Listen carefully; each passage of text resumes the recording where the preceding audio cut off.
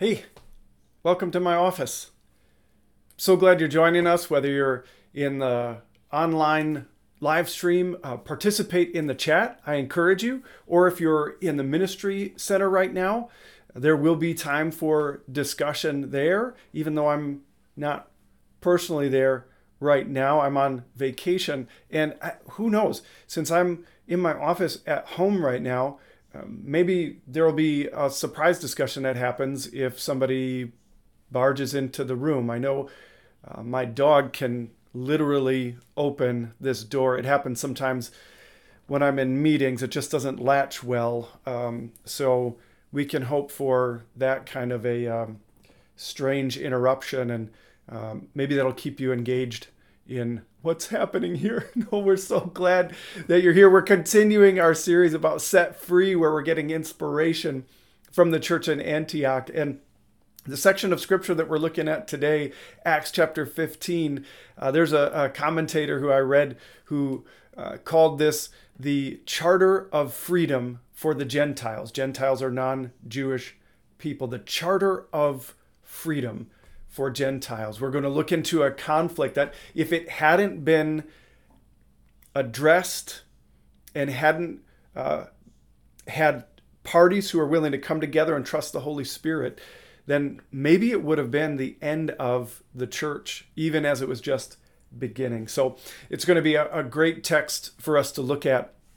Before I even get to that, though, I want to remind you that Backyard Missions is coming up soon, July 26th through 29th. So if you haven't registered, go to newdaywi.com, fill out the registration form for Backyard Missions, Wednesday, July 26th through Saturday, July 29th. And if you can only be there for a portion of that, great.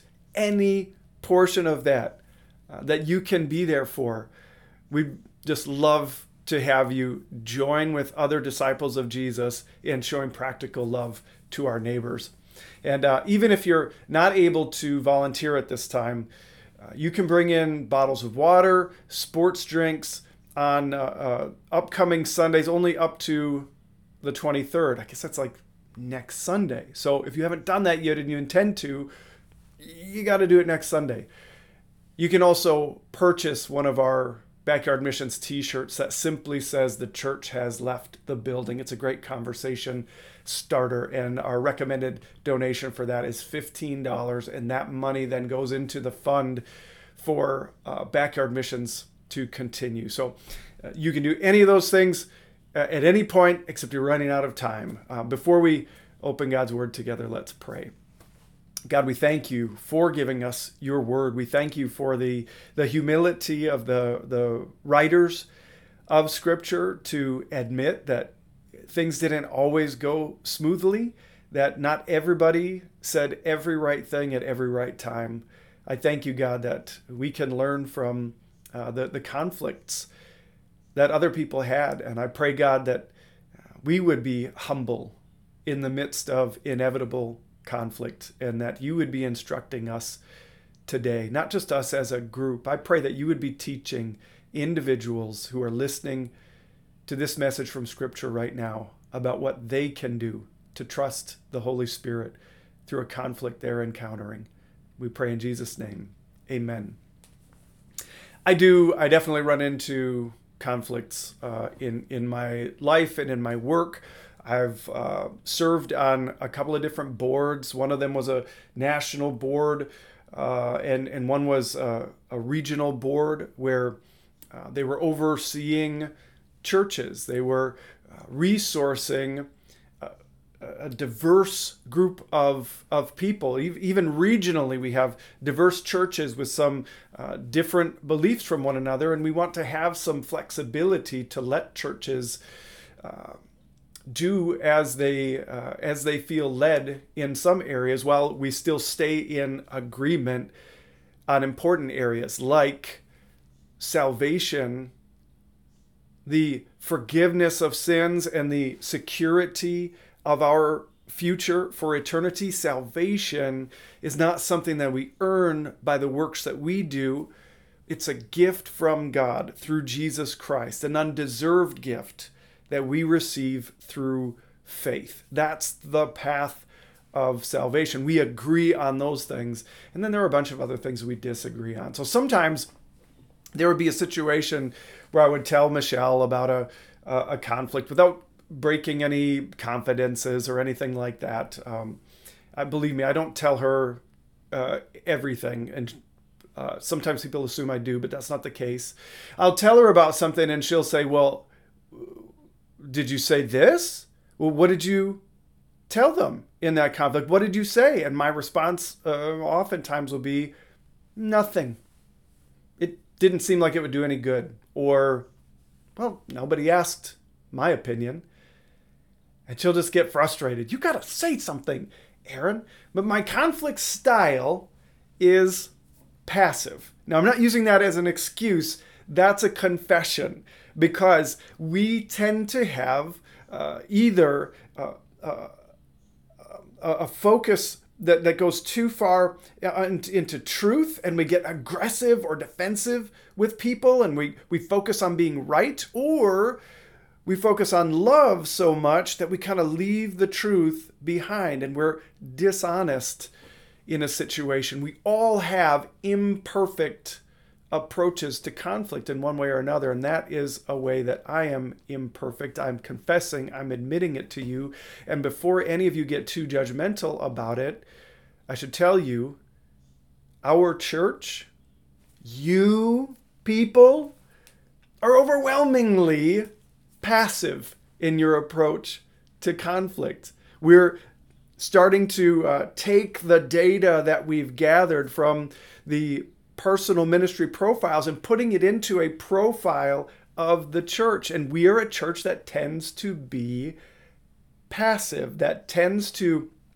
see conflict and not say anything about it and hope that maybe it will go away. And it ends up leading to some confusion. It ends up leading to basically covering up the truth. It's just lying. So, don't be too judgmental of me. We all have some things to learn together about navigating conflict, because none of us does it perfectly. So, what we're seeing in the church in Antioch in the text today is an example of people who are in conflict and who are trusting the Holy Spirit to guide them through it. So if you've got a Bible, open it up to Acts chapter 15. We're going to see how people who were diverse, who were different, found unity on the same mission together by trusting the Holy Spirit. It starts like this, Acts chapter 15, starting in verse 1. While Paul and Barnabas were at Antioch of Syria, some men from Judea arrived and began to teach the believers, unless you are circumcised as required by the law of Moses, you cannot be saved. So we're talking about a salvation issue here.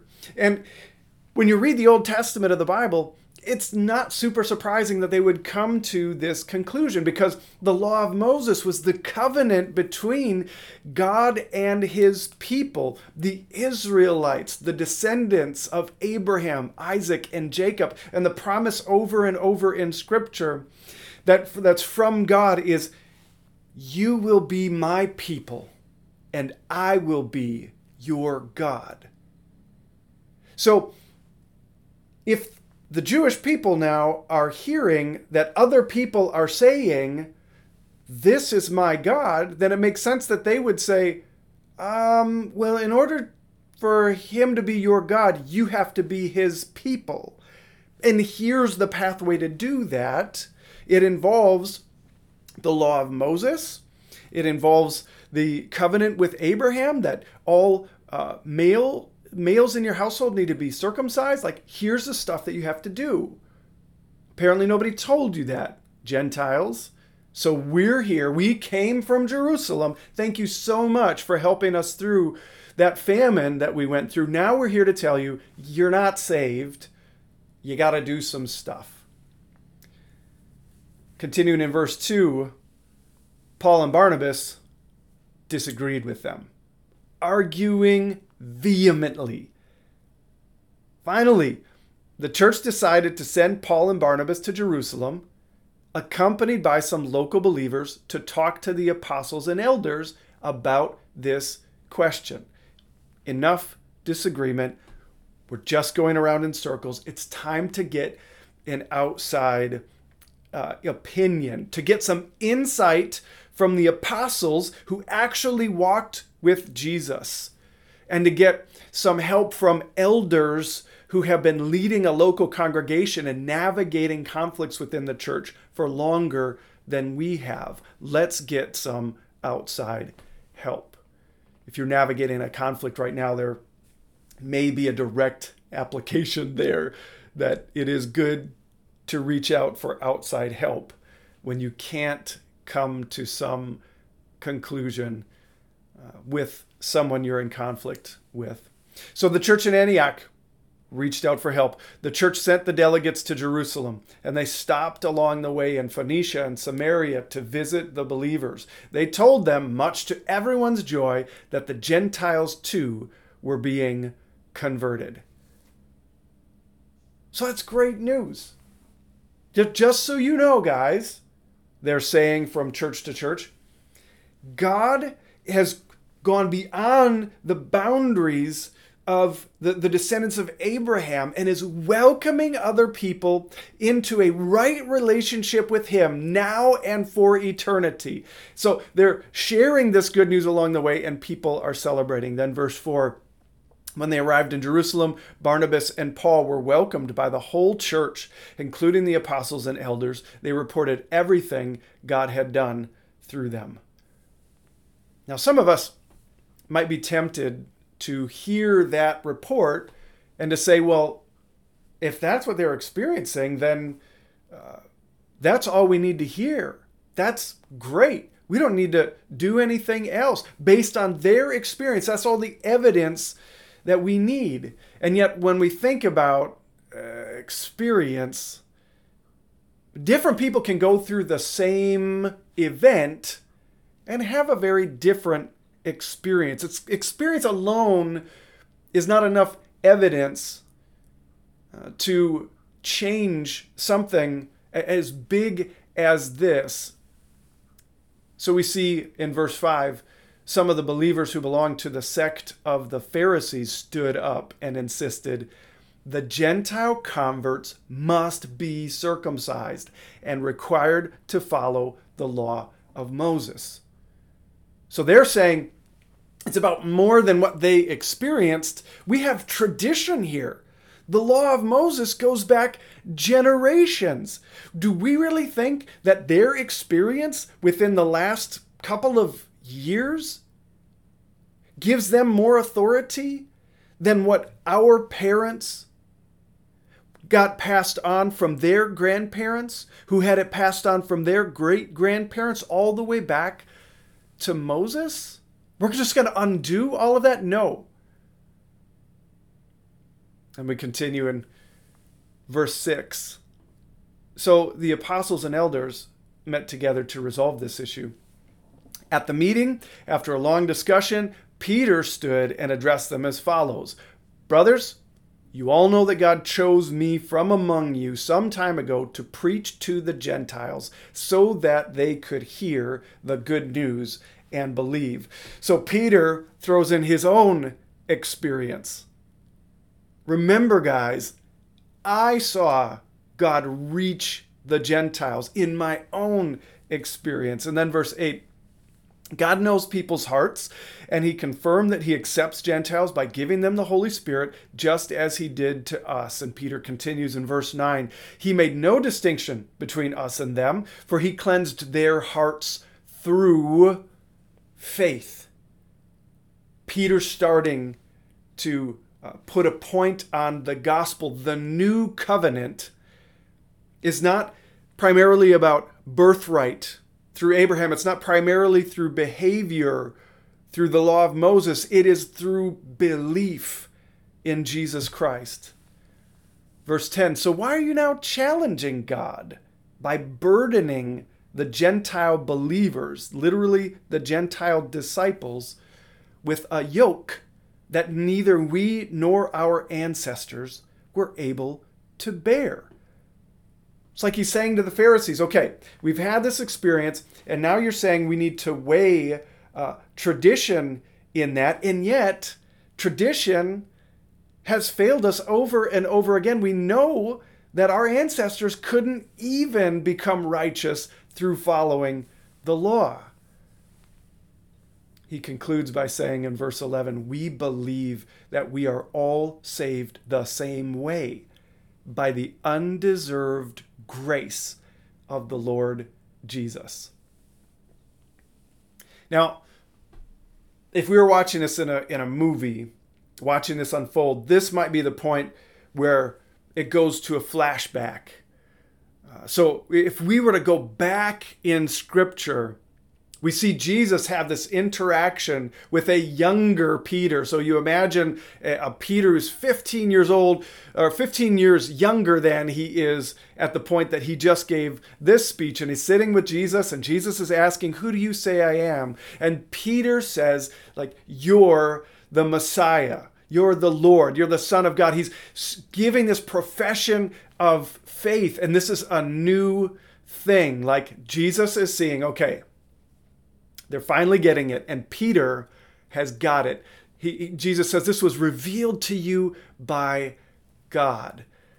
And then explains, I'm going to put together a gathering of people, an ecclesia, what we translate now as a church. Remember, it's more than a building. It's more than an event. It's a group of people. I'm assembling a group of people. And it's starting with you, Peter, and your profession of faith. And then Jesus says this mysterious thing in Matthew chapter 16, verse 19. He says, and I will give you the keys of the kingdom of heaven.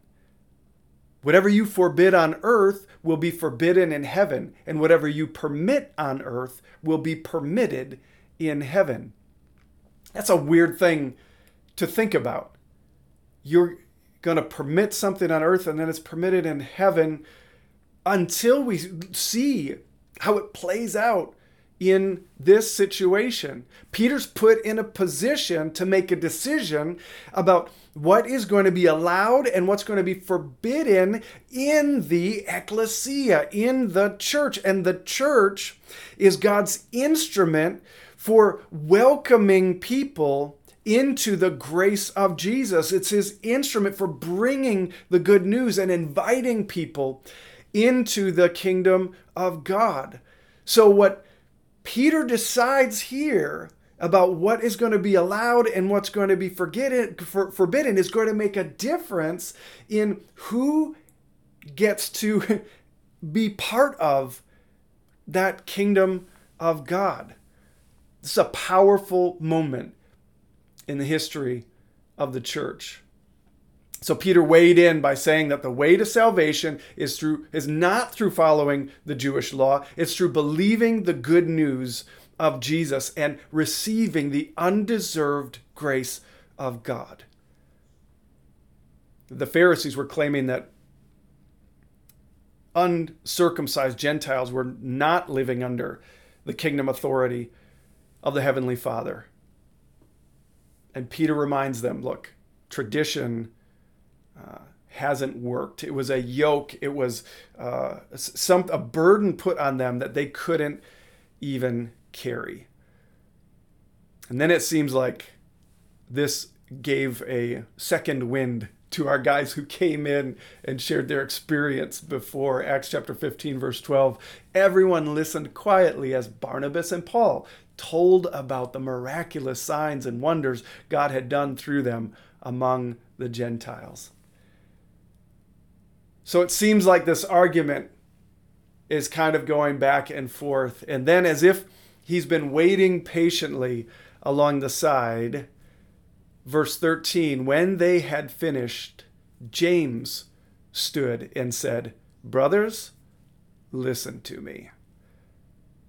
Now this is James, the brother of Jesus, an apostle who used to criticize his brother until he encountered Jesus in person after the resurrection. When James talks, people listen. Verse 14, Peter, this is James talking, Peter has told you about the time God first visited the Gentiles to take from them a people for himself. And this conversion of Gentiles is exactly what the prophets predicted, as it is written.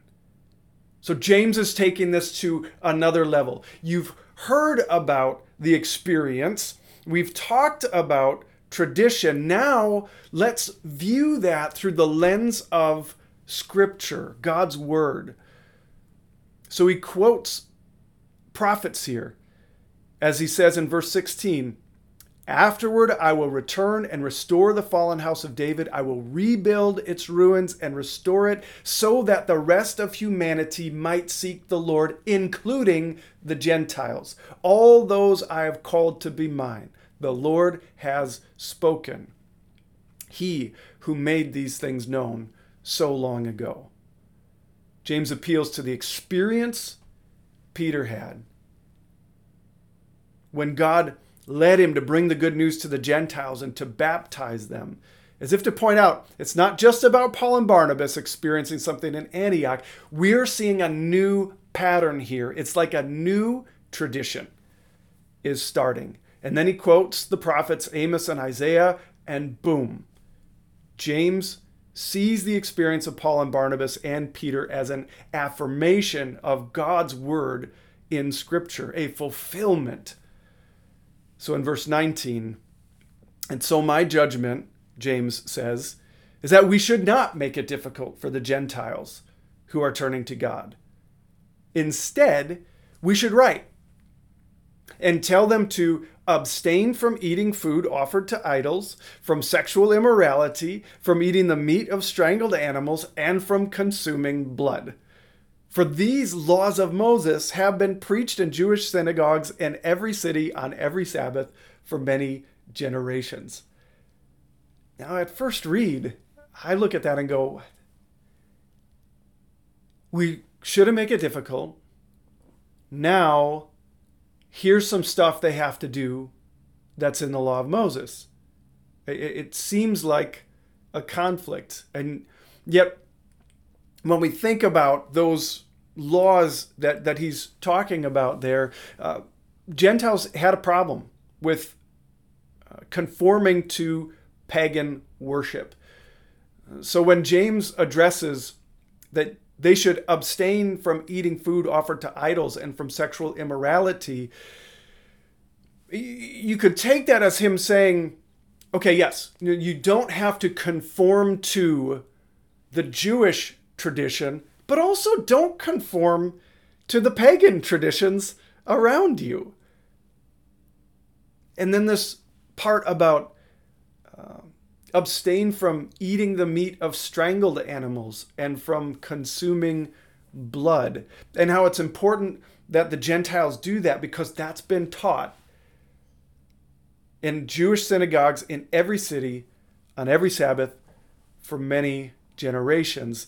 If you imagine someone growing up in a Jewish tradition, for them, eating the meat of strangled animals or consuming blood was absolutely disgusting. Just gross. They could not tolerate it. They couldn't be in the home of someone who was doing those things. So what may be happening here, what makes sense to me, is James is considering the unity of the church. He's considering that if this is going to be a movement that involves both Jews and Gentiles, then they should be able to sit down at a table and eat together. And rather than asking the Jewish people to get rid of their convictions and the things that they've been taught their whole life about strangled animals and eating blood, we're going to ask the Gentiles to refrain from that so that there can be some fellowship between them.